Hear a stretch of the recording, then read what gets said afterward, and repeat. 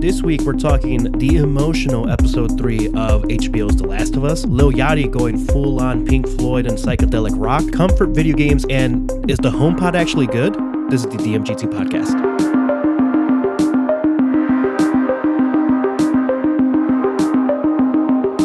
Yes, we're recording. We are recording. A quick disclaimer at the beginning of the episode. If I sound terrible, it's because I've been a little sick. So that's why. Leave me alone, okay? Stop bullying me. Also, quick disclaimer over here. If I sound terrible, totally normal day for me, so that's just me. And that's your opinion of me. So, yeah. So that's how it'll be. A little self-talk we need to work on there, Spencer. Oh, you and my therapist both. Oh, no. Too close to home. Everyone's like, be nicer to yourself. And I'm like, yeah, for sure. And we all agree on that. And yet it's fun.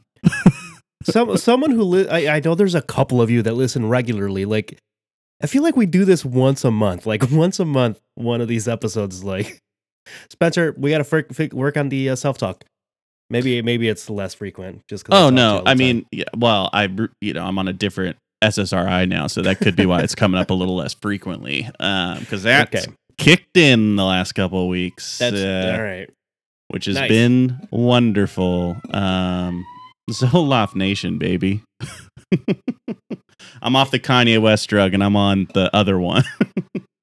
We love big pharma here, baby. Oh, yeah. I was talking to someone yesterday and they were like, yeah, I don't really, I try not to take too much medicine. And I just go, I love medicine. Medicine is dope. And this wasn't like vaccine talk or anything. It was just like someone who's like, yeah, I prefer to like not constantly have medicine. And I was like, no, I get that. And people that say that are usually like, healthy and fit and stuff. And I'm like, listen, my knee hurts when I sit down, so I got to be taking some acetaminophen. That's how it's going to be. I'm an ibuprofen boy over here. I love the IB as well. I think the Aceta is technically better for inflammation, right? So, no idea. Sometimes I take them both. Like you just toss them back, man. I like the IBs because I can keep drinking. If I take Acetas, and I gotta drink that day. Yeah, don't Aceta for a hangover. Not going to help that much. Oh no, it's going to make it worse. Actually, your liver will hate you. Get that dang prof. Get the prof. So Danny, this week, this is the DMGT podcast. This is the DMGT podcast. And it was also this last week, and next week, probably the same title. Probably. Hope you enjoyed us having someone else talk. Yeah, that was fun. That was on fun the last podcast. week. We all had a good time. We had a good time. Shouts out, because, we got a new friend now. And that's really what this is all about. This is what it's all about. Is having friends on social media. Danny, you're a host and I'm a host. So now we've done the intro. Nice. Perfectly, as I would say. Oh, man. What are we talking about today, Danny? Today, we are talking about a lot of stuff. Episode 3 of The Last of Us. Oh, my God. We're going to get into that a little bit. Spoiler warning. Spoiler warning. Until the show's over. Yes. We'll spoil the game, spoil the TV show. We'll do it after we say the disclaimer. Mm-hmm. It might even be before. This is a broad spoiler alert. I'll put timers somewhere in there, whatever. But God, what an episod. Palette cleanser games. We're talking the new Lil Yachty album, which I was hyping up real strong over the weekend. HomePod 2 getting some insane reviews, like actually bonkers reviews. Yeah. And then some PlayStation stuff. I got the DualSense Edge, the Pro controller, and some news on PSVR 2 because it looks like Trouble in Paradise potentially. Or not really, just like changing the projections. And also, we might not get to those last two. I don't know. We might not. I don't know. So those can be next week. We'll see, guys. They could be. So, Danny, as I teased last week when we were all chatting, I think it was on Rike, from the preview screening episodes that they sent to critics, because for most TV shows, they're going to give you about 30% of the season, somewhere around there. So for Last of Us, they gave the first 3 episodes to reviewers. And I was trying to stay pretty far away from those early reactions because they can be pretty wild, but they're also hard to not see because a lot of them have like, you can't fucking spoil anything. So basically, in a lot of the things I was seeing, it was just like, episode 3 is one of the best episodes of TV, period. And this is from like, because there's the interesting thing that The Last of Us has done, and HBO specifically has done, and I think really smartly, is they've balanced people that they know are fans of the game and game coverers, hence why I got like the HBO stuff, but also like combining that with like traditional, like here's your people that are just always talking about TV and movies. And I think that was like a cool thing that HBO did for this show. But seeing that the reaction was on both, that type of reaction was on both sides, is what got me excited for this episode. Yes. Yeah. And so to set the stage a little bit, of the episode, this would be probably one of the larger departures / expansions of a very small moment of the original game. Correct. With these two characters, Bill and Frank, where you get, I think it's one line of dialogue in the game where they're like, "Oh, who was that?" Because in the game, Frank is hung. Yep. And found and bitten, like all terrible stuff. Yep. And basically, all you get of the depth of their relationship is Bill looking just truly ashen and just says he was my partner. Yep. And at that point in the game, in the world, that character, you don't necessarily know what partner means there. Like, I think it was interestingly ambiguous. I'm someone who says partner for Christine, my wife, and basically we've always said partner. So to me, I think it's kind of cool because I like the lexicon of partner just generally. It's a more inclusive thing, and I like using it because it feels like more grown up than saying this is my boyfriend, this is my girlfriend. You're like, this is my partner, this is who I'm like walking through life with right now. So they like take this little nugget and they're just like, let's just make like Spencer cry for like 45 minutes.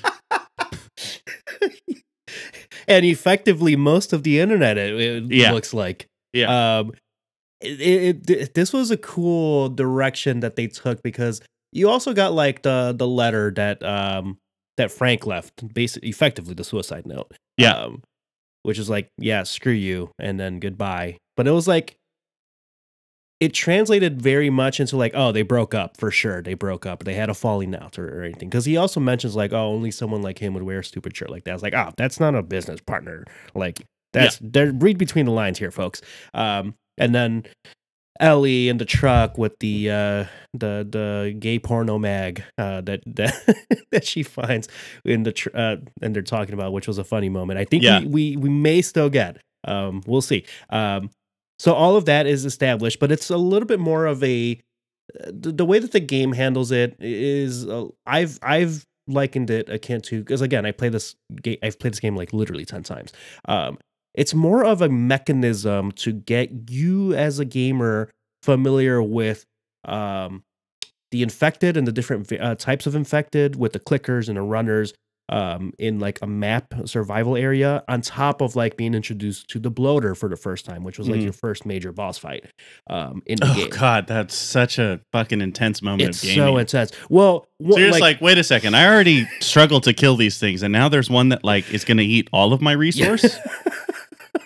And just throwing like grenades of spores at you. It's such an intense moment. That's where it is the bloater like breaking through walls and shit, and it's like a pretty no, that's a terrifying fight. That fight is so spooky. It's so spooky because you're like, oh, I can go through this little wall, and there's like boom, Kool-Aid Man. So you're coming off of the adrenaline of that in the game, and then you have like a pretty brief moment where they introduce you to Frank, like you mentioned. But it's a sadder take on it. It's like an alternate timeline take on that one, because in that one you get through Bill's town and he's like, all right, get the hell out of here. Joel's like, hey, real quick, sorry about your buddy or your person back there, and Frank just doesn't, or Bill doesn't acknowledge it. But it's almost like serves as a like, this is what could happen to to Joel in some capacities, like this very gruff, isolated, a potential path now that Tess has died, because at this point Tess has also died in the game. Yes. And a potential point like, ooh, this could be like almost like a warning to the character and the players, like this is what Joel could potentially become. Whereas like just not sad in the sense of like, oh my god, poor Bill, but it's more like a just completely closed off and isolated. Yeah. And you get that for like the first, I don't know, what, 10 minutes of the episode when you just get Bill. It's and great. Then they hook you with the curveball, and I was bawling for like the last, like from the strawberries to this is my last day. I was like, oh, like just right now I'm welling up a little bit. It was so beautifully done. Yeah. And it serves the thing to me that sticks out to me the most. It was so beautifully done, but it also absolutely serves the theme of this show and this story. Yeah. It's a very good pair, like not in a romantic sense, right? Because Joel and Ellie is more of a parent-child, but still the core of that is like love prevails in this horrible, horrible world. Yeah, and I think like the just ambitiousness of the approach to telling a story that the game didn't tell as fully or even overtly, and saying, yeah, so this is our second longest episode so far, and the main characters are bookending it a little bit, but otherwise this is a, you know, an up style relationship montage. But we have longer in each moment than the up montage, and I know everybody that likes up cries on that. Oh yeah. So it's like basically taking that form factor where it's like, oh, you can like show many years of a relationship in not that much time, as long as those moments are either important or even not important, right? Like, well, you got to have like, it's sometimes the monotony of things is like what makes it cool. And then you're like, yeah, and then like obviously in any show like this, like one of them may making it, or both of them may making it. I think it's like the turn, because Bill is alive through the whole first Last of Us, right? Is that? Well, we leave him, but then we never hear from him. Yeah. We don't like, know ever again. The Wikipedia says canonically he is technically alive because you don't see him die. And then you just get this beautiful story of love and making it through together and being there for each other and opening your world up because of wanting to bring the other person joy. And one of the craziest things about this whole episode, Nick Offerman, last second replacement. I did not know that. He was. What? They were pretty far into the prep of this episode and all that. Initial actor dropped out for some reason or didn't make it into the show, right? And so Nick Offerman comes in pretty late in the game, and then that's what he gives us. And this was, I think, this is the thing that people don't know enough about Nick Offerman. Highly recommend reading Paddle Your Own Canoe, his first kind of autobiography / book of tales of his life. It's really interesting because I think, like, you know, of the people in the world of celebrity who are masculine presenting, he is very much so much more than that as a person. And you learn a lot about just how open and loving this guy is for a guy who's made like his career on playing like gruff. Right. Basically gruff survivalists. Yes. Like he has basically multiple of those roles. Alternate version of this. Yeah. And but you actually, when you read that book, he actually spent most of his time, he just thought he was going to be a theater actor that occasionally gets bit parts on TV shows. And he was like, well, hey, couple things lined up. I'm married to Megan Mullally. So like, I'm just going to keep doing the things I love. And, you know, like we got, you know, that this is already an amazing life. And then he starts getting into TV and film much more. Parks and Rec, obviously the big one. And then this show, but he's a theater actor. I didn't know that. That's cool. Yeah, That's cool. And like I think I'm remembering right, did weird theater. Like very interesting approaches, like playing with a lot of different forms and stuff. But holy shit, both of their performances Oh yeah, Murray Bartlett as well are incredible, but the amount of information you get from Bill without him speaking. Man. And we were talking about this with Pedro Pascal in the first episode where it's like, you know, like the beauty of television and film and the thing that honestly you can't necessarily recreate in theater. And this is like something that I was taught when I went to school for theater is like the reason that so many more people enjoy film and TV than going to a live theater is because film and TV, you can see everything and you hear everything that you want to hear, and you get to be told exactly what matters in every moment because it's a painting, right? You know, that old YouTube channel that no longer exists. Every frame is a painting, right? It's all done on purpose, right? And in theater, and that allows you subtlety. Like if you're talking a 1 to 10 scale of presenting what's going on internally, film and TV is like a 1, 2, maybe it gets to a 4 or 5 with big performances like a Pacino and a Nicolas Cage and just moments of largeness. And then in theater, you basically can't go below like a 5.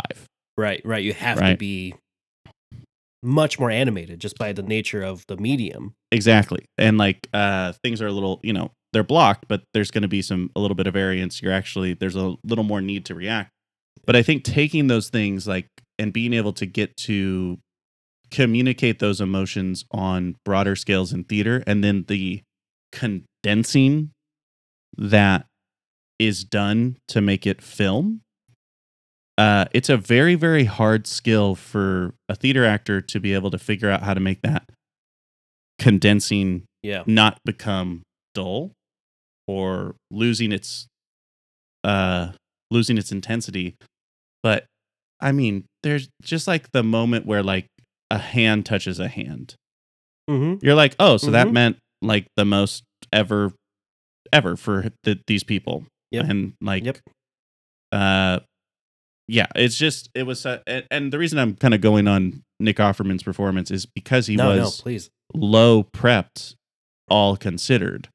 That's incredible. That just that completely adds to the legend of this performance as it will become, I'm sure. I was completely blown away. Like I knew going into the episode just because like we had seen some of that stuff that you just mentioned, like some of the early impressions that folks were putting out there in the Twitterverse. Was that this is the biggest deviation from the source material that we're going to get basically all season. And like Neil Druckmann confirmed that. So did Craig. That are like, yeah, this is the one episode that like we took the biggest, like we just changed it. Yeah. Because it was better.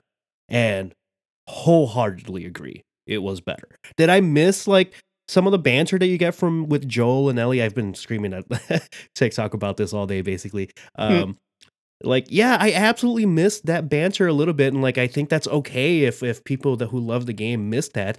But I'm like, you see that the way that this episode was handled, and how can you not just like appreciate what we got? Because it was so well done. For a whole second, I thought the curveball was like, oh, they kill Bill here. And by the time Joel arrives, it's just Frank. And I'd be like, that'd be an intense twist. And then they said, no, actually, by the time like they get us to like present day, basically the additional 10 years, and it's like, oh, they're like old now, like they're like old, and that's when I knew it was like, oh, this is the end of the line. This is the end of the line, I think. And just like the way that there are so many layers to this episode that I think we can spend hours talking about this, but like I saw one reaction that I resonated with, especially as like, you know, as someone who who appreciates like representation based on like your whatever different historically marginalized identity. Um, and someone was like, this was just a love story.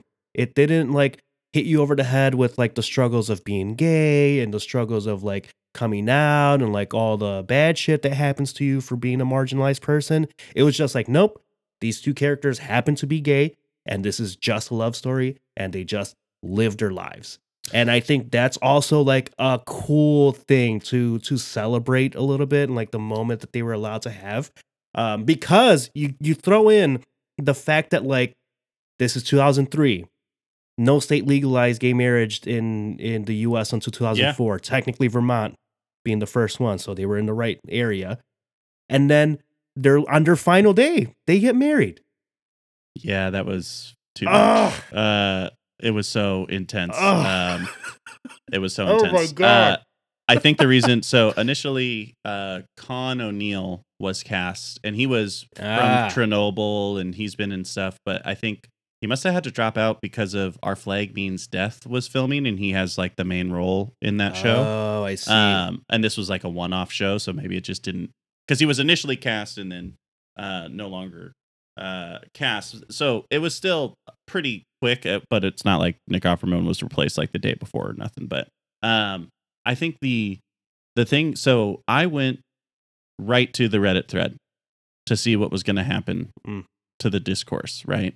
Yeah. And I haven't checked it today, but as I was reading it after the showing, or I watched it rather, one of the comments that was really high up there right after, like, you know, the second it ended was someone just being like, hey, I'm a gay man, and this is one of the first times I can really say this was done in a way that felt like a real life relationship in a TV show like this. Like, I'm not saying it's the first one ever, but they're right. Yeah, I've never seen myself represented in a post-apocalyptic zombie show really ever. Yeah. And also I rarely ever see in a mainstream TV show right this amount of tenderness with a gay relationship.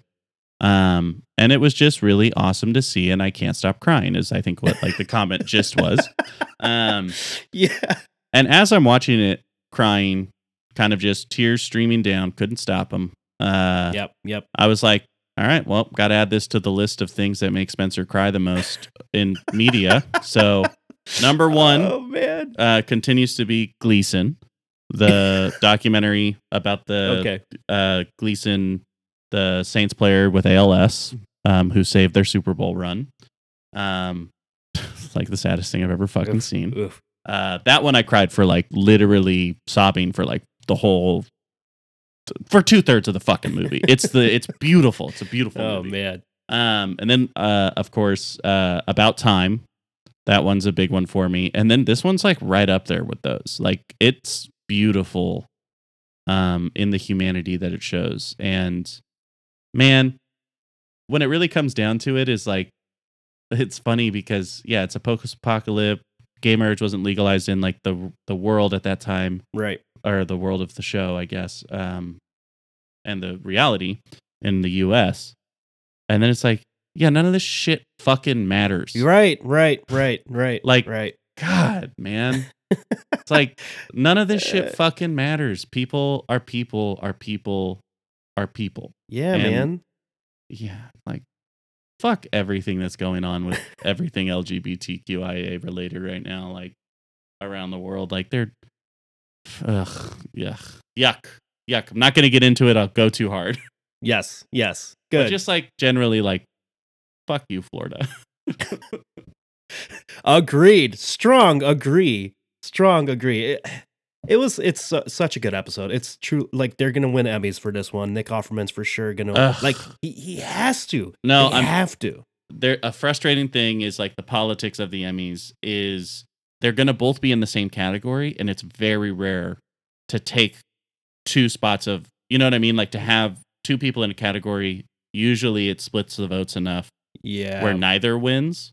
But I don't know, because this is such a weird one where I would assume it's going to be for like a guest appearance in a limited series or something like that. Yeah. But they don't have like a guest appearance / but they're the main character this episode slot. You know what I mean?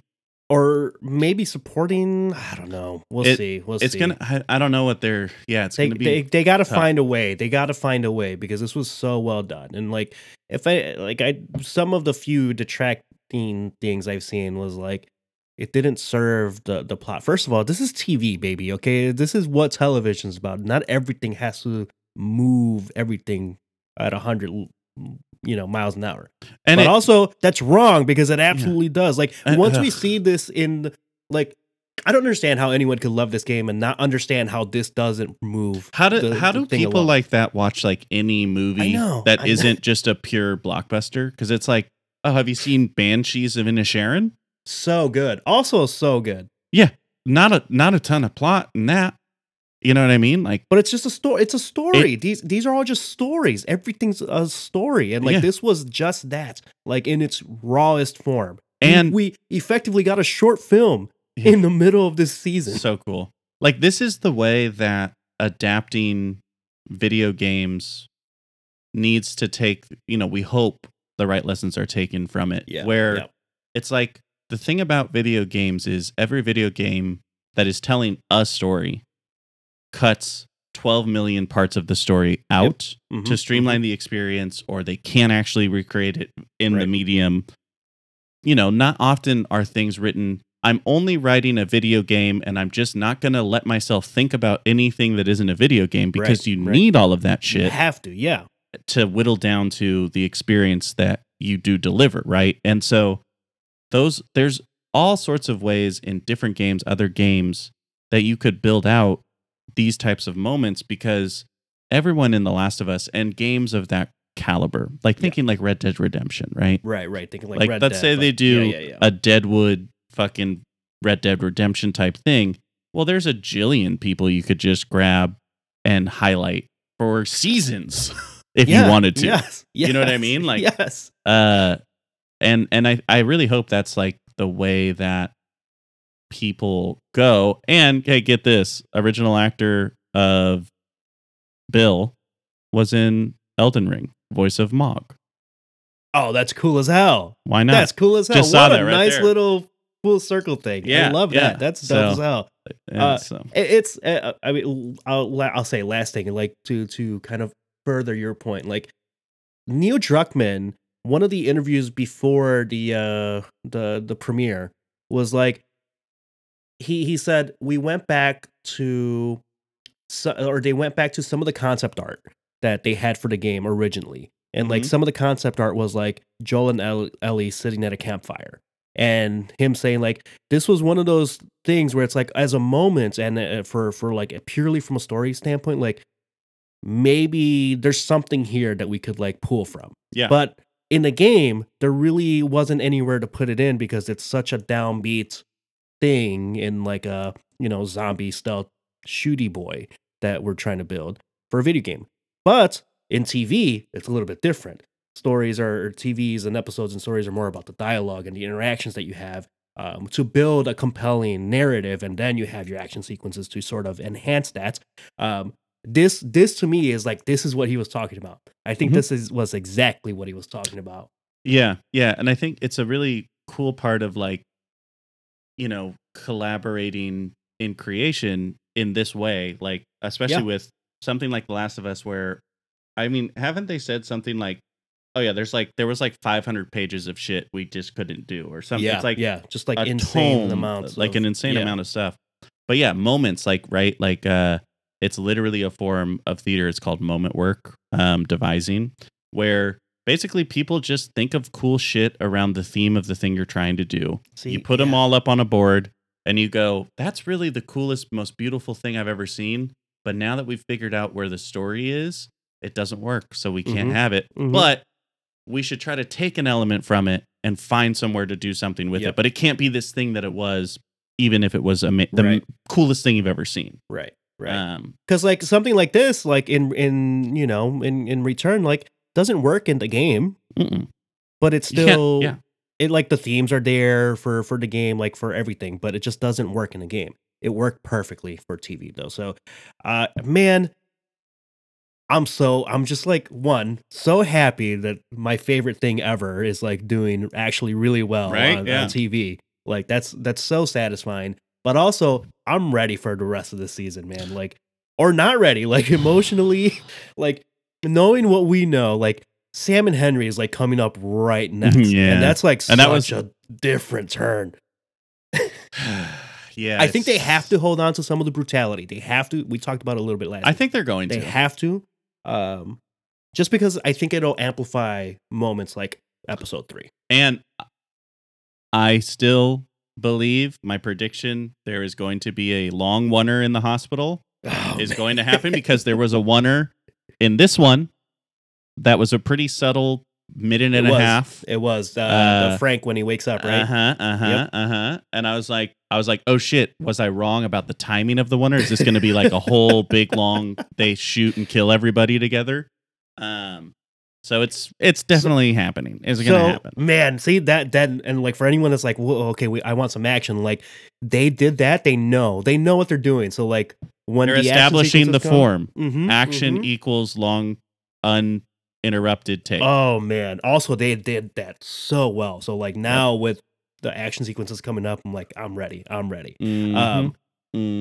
Spencer, what do you do to cleanse your palate after this one was like a happy cry, not happy so much, but it was just more like it was a devastating type thing. What do you play?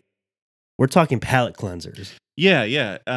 Because I definitely needed a palate cleanser after this, and also like just I was thinking about all the games that we really played last year were pretty hard. Like we've been playing a lot of like tough games, yes, consuming games, and I was kind of as my PlayStation broke and then I got it fixed, I had like 3 weeks of really not playing much, except for getting into Vampire Survivors, which is definitely part of my palate cleanse. Yeah, but lately, and I just finished it. Finished is a weird way to put it because it's never finished. But I just completed the main story of No Man's Sky. And it's a game that I have had purchased for years. I've played it for 10 or 15 hours on PSVR 1 when I got that. And basically, like, I remember I put it down only because I was like, this is going to maybe eat my entire life up. Because I was like, I'm really vibing with it, so I need to put it down. I don't know if I can commit. But I didn't really, have anything. And I've been kind of sporadic with my schedule lately. So I booted it up, started it fresh because I don't even think it wasn't on a PS. So I probably had a save on the cloud, but I didn't use it. And just started exploring, and man, what a palate cleanser of a game. Yeah. That's a good one. You just, if you want, you don't have to do any of the things that it says. If you don't want to. You could literally just explore. You could stay on one planet for 12 hours if of gameplay. Or you can go to 12 different galaxies in that same time, or you can go to 100, or you can just look for a specific thing that eventually you'll find something. And it's really fun just vibing. And I've been really into sci-fi lately. The last couple months have been more sci-fi than fantasy for me because of just like Ending the Earth, Lord of the Rings, and all that, or Rings of Power. Right. But yeah, Dan, have you played No Man's Sky that much? Like I have. No. I think I downloaded it once on my computer, but this was shortly after launch, and it was like just not playing well, and the reviews were like, eh. But I want to like it's been a few years since it's been like it. They turned it around. They really have turned this game around, like impressively. I'm truly like This is one of the biggest games I want to play in VR. Absolutely. So this is effectively my PSVR 2 game. I think it's going to be a great one to do with VR, because it was, even we're talking 3-4 years ago. I was playing it on VR, and it was like right after they had put it out to VR. Like, so just the amount of additional content and optimization and making the game better. Really great. Like a cool, lonely story. It's like all dialogue. It's not, text scroll. Oh, it's not text scroll. Not talked. Except like little, beeps and bloops sound effects. Yeah. But it's honestly like, I mean, it's a pretty basic type of story about what is reality and time and place and all of these things. Not breaking new ground about anything, but well done. And I think the thing that makes it a palate cleanser for me is it's very repetitious. Yeah. And for me, oftentimes my palate cleanser games are repetition, not expansion, I guess. Yes. I see what you're saying. So like No Man's Sky, basically every mission is go here, look around, get the thing, upgrade the stuff, go there, do it again. And I just was absolutely vibing with it. And then sometimes I'm like, I'm just going to go into this asteroid field and I'm just going to mine for gold and silver for 30 minutes. Don't know why, but that is a satisfying sound effect. Hell yes. And then same thing, another palate cleanser, Vampire Survivors. Same thing. You barely have to play the game. Yeah, once you get past like the 10-minute mark, it's playing itself almost. Yeah, and it's for some reason awesome. It's so satisfying. It's Love very satisfying. Love it. It's a great recommendation. So those are my palate cleansers right now, and also like Lawnmower Simulator, because like I would say No Man's Sky is a lot like Lawnmower Simulator. You're just cruising, and games like that. Like I occasionally like just a walking simulator type game. I like those, like Gone Home, those little 5 to 6 hour experiences. Yeah. Firewatch is a great palate cleanser game. Things like that I'm always drawn to after doing something big. Yeah, that makes sense. I usually go. My de facto one is always like some Pokemon game. Whatever Pokemon game I either just didn't pick back up because there was too many other like really good things to get going, or it's just like, you know what, this one's like just super easy, kind of like not really a ton going on. You can't, some of the newer ones you can actually get competitive with like how you build out your starters and your Pokemon and their movesets and all that. But you could also just like not and just cruise. And that's partly why I love Pokemon so much. Is because I can do that, and it does serve as my palate cleanser. And even though I have a lot of like criticisms of like, come on, progress the game medium and the mechanics and everything. But like, yeah, whatever. Even if it's like a 2 out of 5, I don't care. I'm like, all right, I'm gonna get back to this now. It's easy. I can play in bed because I'm like on my Switch or something, and I'll like just chill out to that. Or either that or Minecraft. I still will spin up a Minecraft world. I don't know. I say like once a year, I'll play it for like a week and then like drop it. And then next year I'll start all over again. Yeah. But it's like a really like, sometimes just like exactly what you're saying. The repetition of it, of like, knock down this tree. Let's build a little wooden house. Let's go mining for shit.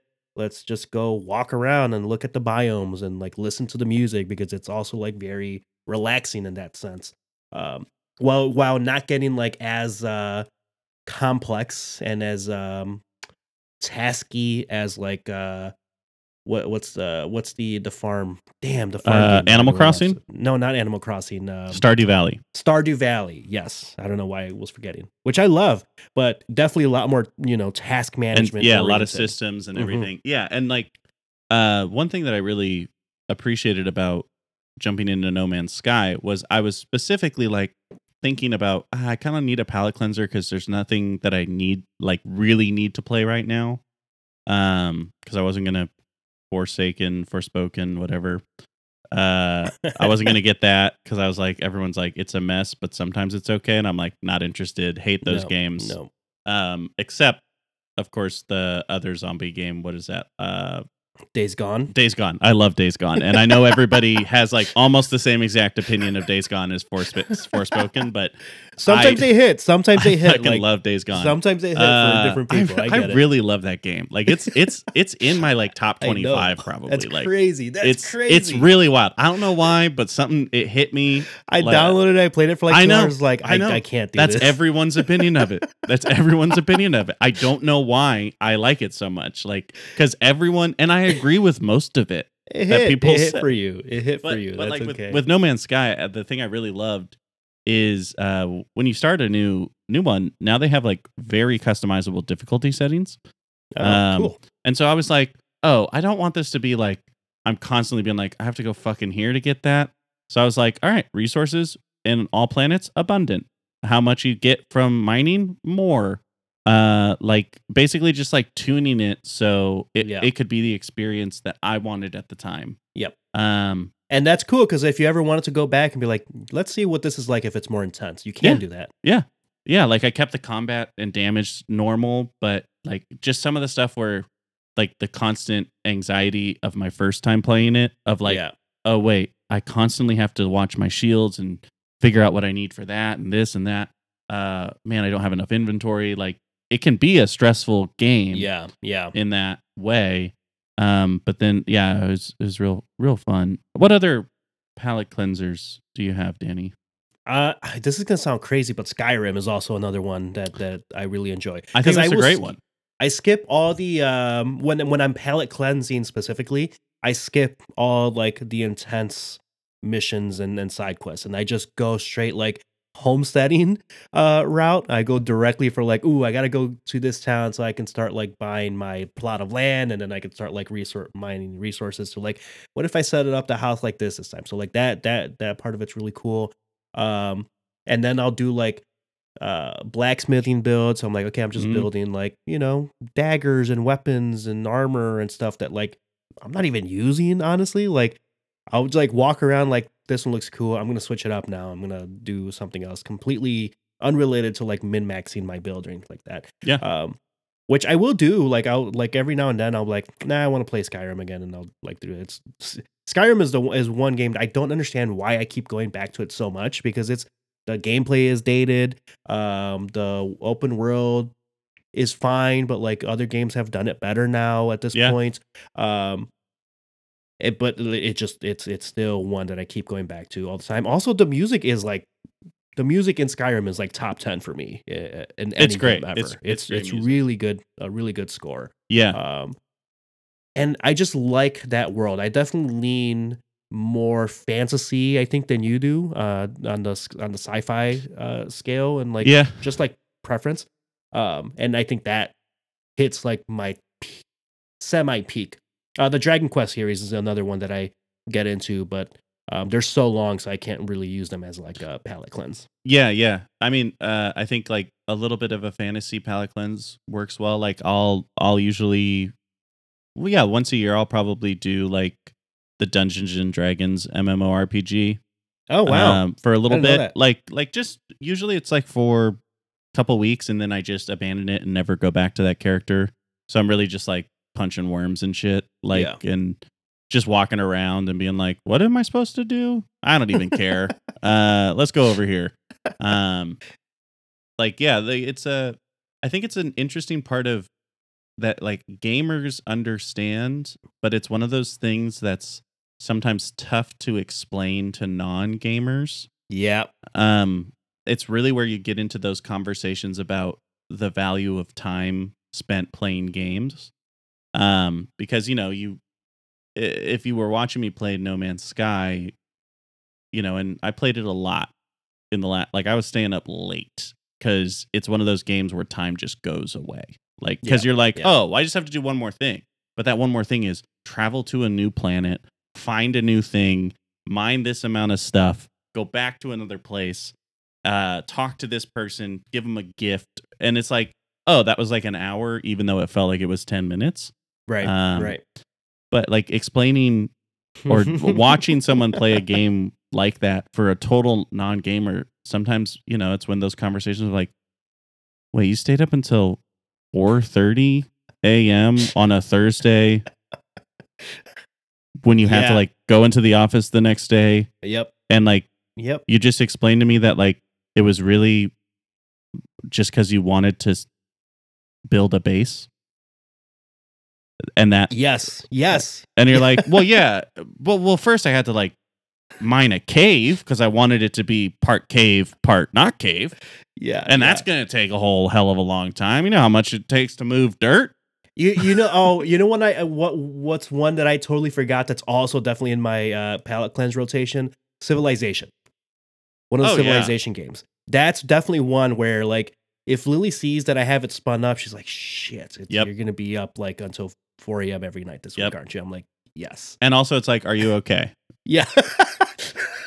Yeah. Yes, everything chill. I'm like, I'm stealing my time back. Damn it. Yeah, it's like, well, is everything chill? I don't know, but this is helping whatever is going on. Yes, whatever. Chill or unchill. Yeah, but it's I mean, when we all got really into Lawnmower Simulator for a bit, that was fun. Like everyone in my life was confused, but I was like, listen, sometimes this is the best part of gaming is these times. Like the monotony of it sometimes is great. Yeah. Just to like slow down a little bit. It's awesome. Hey, everybody needs a way to slow down at this point, you know? Spencer. Yeah. Have you listened to this Yachty album? I have. Only once, but only I have. Once. Okay. Only once. All right. Man. I was like trying to explain Lil Yachty to Christine. Because she like knows him a little bit because like some songs that I like playing a lot in the summer, like feature Lil Yachty, like I Spy. I fucking love I Spy by Kyle. Such a good song. Lil Yachty, so cool in it. And she was like, well, like how famous is Lil Yachty? And I was like, well, okay. So he's kind of like not the beginning of this style of kind of mumbly rap with a relatively often positive message and maybe not the traditional content in lyrics that you might hear. So he's not I was like, so he didn't start that, but he definitely popped early on in it. Yeah, he was he was part of the early wave for sure. And then I was like, you know, the Old Town Road guy, Lil Nas X. So I was like, so you know how he's like real fun and like pretty open and free. It's like, so like Lil Yachty's kind of like that too. And I was like, so I guess, I mean, he's like very famous, but you just don't listen to that music. Right. And then I was like, but his output, you wouldn't say is like the building of a classic discography or anything. No. Like a lot of it, you know, they're like EPs, mixtapes, some full length projects, but like the whole thing about this genre of rap is it is almost built for pushing content out, and like nothing's too important. It's just streams of music coming out for you to listen to. And then I was like, and then he just made a Pink Floyd album. Yes. Which is like, what? Hold on. What? Yeah. Like, pretty shocking turn. I saw, insane term. I saw like a very low success rate when rappers go rock. Remember Lil Wayne has a rock album? Yeah. Oof. Don't remind me. Like there's those, and then there's, you know, obviously like Redbone. Right. Like it can work. It can work, but not often does it. I saw a tweet on Thursday night from Hip Hop by the Numbers, and they said something about the Great Gig in the Sky and this Lil Yachty album, and I was like, "Whoa, that's interesting." Two different, like very different types of music to say in one tweet. So I'm like, "All right, new album. I'm not going to read anything further." And then immediately the first song is like, oh, this is literally the Great Gig in the Sky. Yeah. And I loved it. It's such a cool, like this one feels like a departure. Obviously, like musically, it's a huge departure from Lil Yachty. But it's also like, Are some of these rappers like doing rock music better than like major rock bands right now? I think sometimes when people cross over into other genres of music, it can be newer feeling Maybe than the sum of maybe. its parts. And I'm not saying yes to the answer to my previous question, but it's interesting that I posed it and that it came. Yeah, it's like it's a like it I mean, who's making there's not that many big psychedelic acts at the moment. Like, Nope. like King Gizzard and the Lizard Wizard and like Mars Volta's back, but they've been getting less and less psychedelic over the years. Like, but there's not that many like bangers, psychedelic mainstream type of music right now. We're in kind of we're past like the pure overproduced era, but we're not necessarily in like a experiment in the mainstream rock era. No, not yet. Like there is a lot of experimentation happening, but it is mostly and often is in the world of hip hop and R&B. Yep. Yeah. I mean, and I will say, like, I think it's potentially hitting a similar, just like a similar trajectory as like Silk Sonic did with their like soul disco 80s, like theme, where like, is it a little derivative? For sure. Yes. It works though. It really works. I just think it's like a really cool, because it's not like a straight rock album, right? It's more psychedelic. I think Pink Floyd is absolutely correct. Like it's straight up that album, but with like Lil Yachty's like singing and like his lyricism in it. I don't know. I think sonically it just did something really pleasant in like my ears and in my headphones that I enjoyed it so much over the weekend. And I haven't had the time, because I've been ill. I haven't had the time to like really sit down and like put on like my good headphones and like put it on a good system and like really sink into the production of it. But I have the feeling, just like on my initial like 2.5 listens, like this is a pretty well produced album. I think there's like a lot of really fun layers that I think we can dig into. Oh yeah. Here. I mean, we have Justin Raisin, who collaborates with Sky Ferreira, Patrick Wimberly, who was is Chairlift, an Unknown Mortal Orchestra person, Mac DeMarco, Alex G, but they're like always producing shit in hip hop. Like it's really crazy. They're all over hip hop, like randomly. Like Alex G is a lot of the guitar in Blonde. Alex G recorded with with like Frank Ocean for a day, and then he's like, wait a second, my shit's all over this. That's why I was getting Blonde vibes from some of these tracks for sure. That makes sense. Yeah.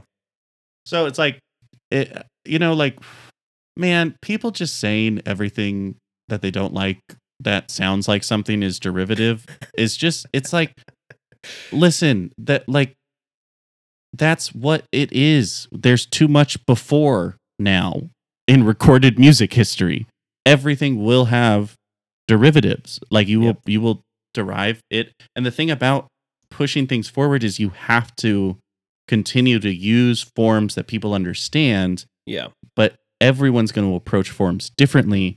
And then that will start to create newness from old. And that's art. Like that's why art is amazing is, you could say every painting's derivative because the first person put paint on a fucking piece of potato sack and called it the canvas. Like, like you can say it about anything.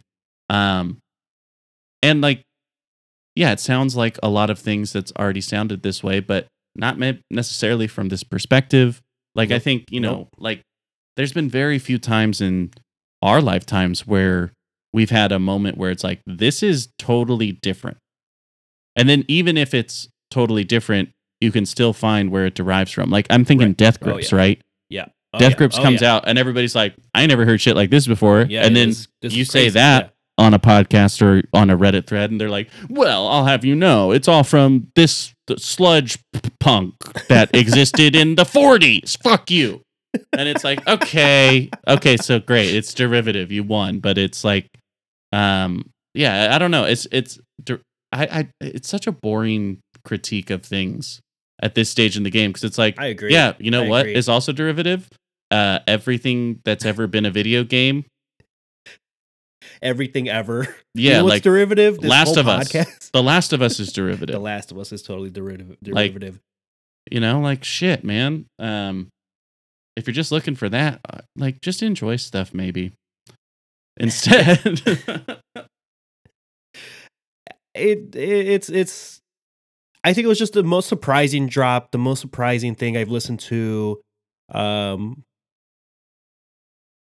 probably since, not even, because like with Bruno Mars and Silk Sonic, like they were like taking elements of that style of music for a couple of years, and and they were literally like, we're doing this, but we're not releasing the album for like 18 months. Right. But we're performing constantly. Yeah. Lil Yachty on this one's like mentioned something in December, and then in January he's like, yeah, it's coming next week, and then here it is. It's like, whoa, dude. Yeah, what and like, was this? What was it, like 3 months ago? He released like a more traditional Lil Yachty song. Right. Exactly. Like Poland.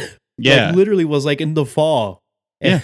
So like to like have that shift, I think was really cool. I think the album art cover is like AI generated, so like now he's like super plugged into like digital and technology, and like it's a cool album. That's my strong recommend of the year. I think it's a solid album of the year contender, like to start off the year in January. Definitely need to listen to it more before I can go that far. Fair. And then addendum on album of the year from last year, because I didn't listen to the SZA album in 2022. Yeah. That shit's good as fuck. Like, come on. Like, it's so fucking good. When have I failed you so far? Yeah, like my last like 5 recommendations. You've been doing great. Bangers, dude. You've been doing great. The thing about SZA is like, I liked her first album. I just didn't get to that one last year. It wasn't like some other things, but man. And then like, you're listening to SZA, and I'm like, if I wanted to be an asshole, I could be like, well, Kalani made this album in 2018, Crazy Sexy Savage. Like, this also has like strong Frank Ocean vibes of Blonde. Like, yeah, but it's also completely amazing. Yeah. And taking those things and continuing on the things I love about those albums in a new way.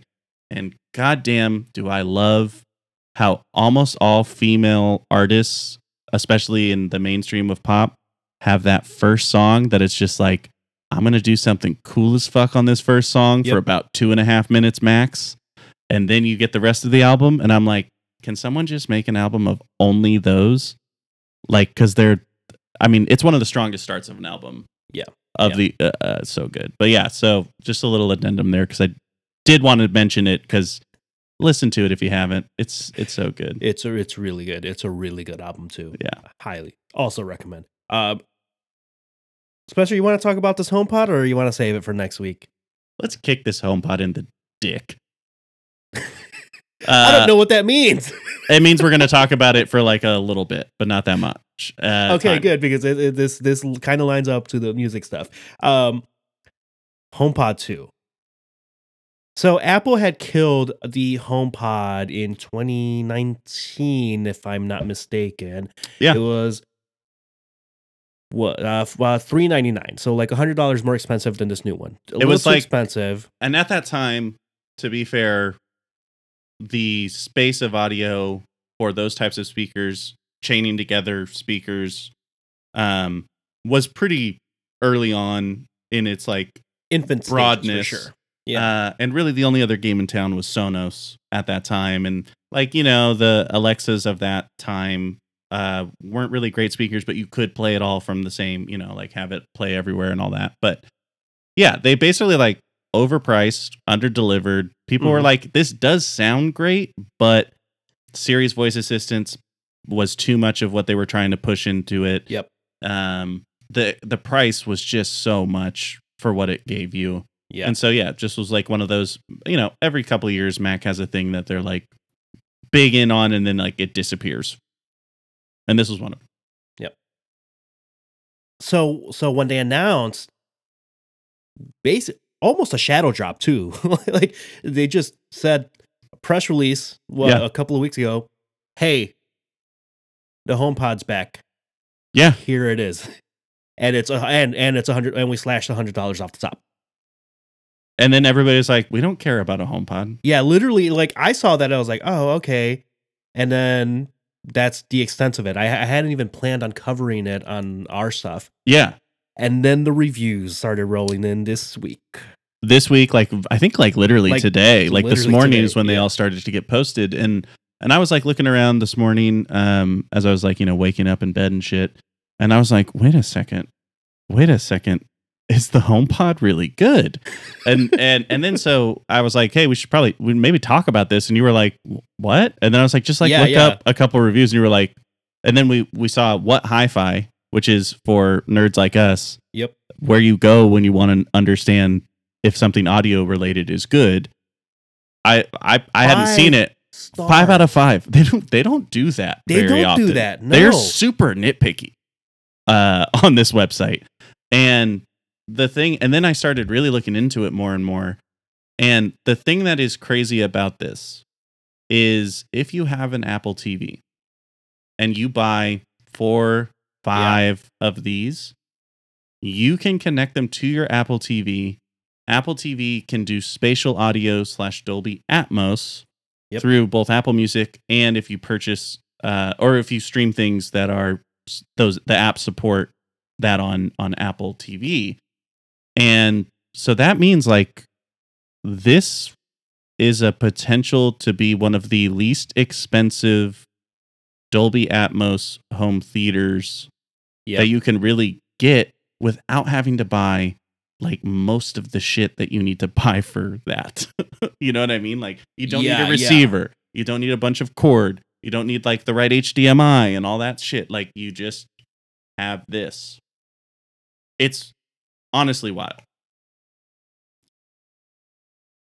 You and I have been getting started digging into Dolby Atmos. So the timing of this just feels like eerie and perfect.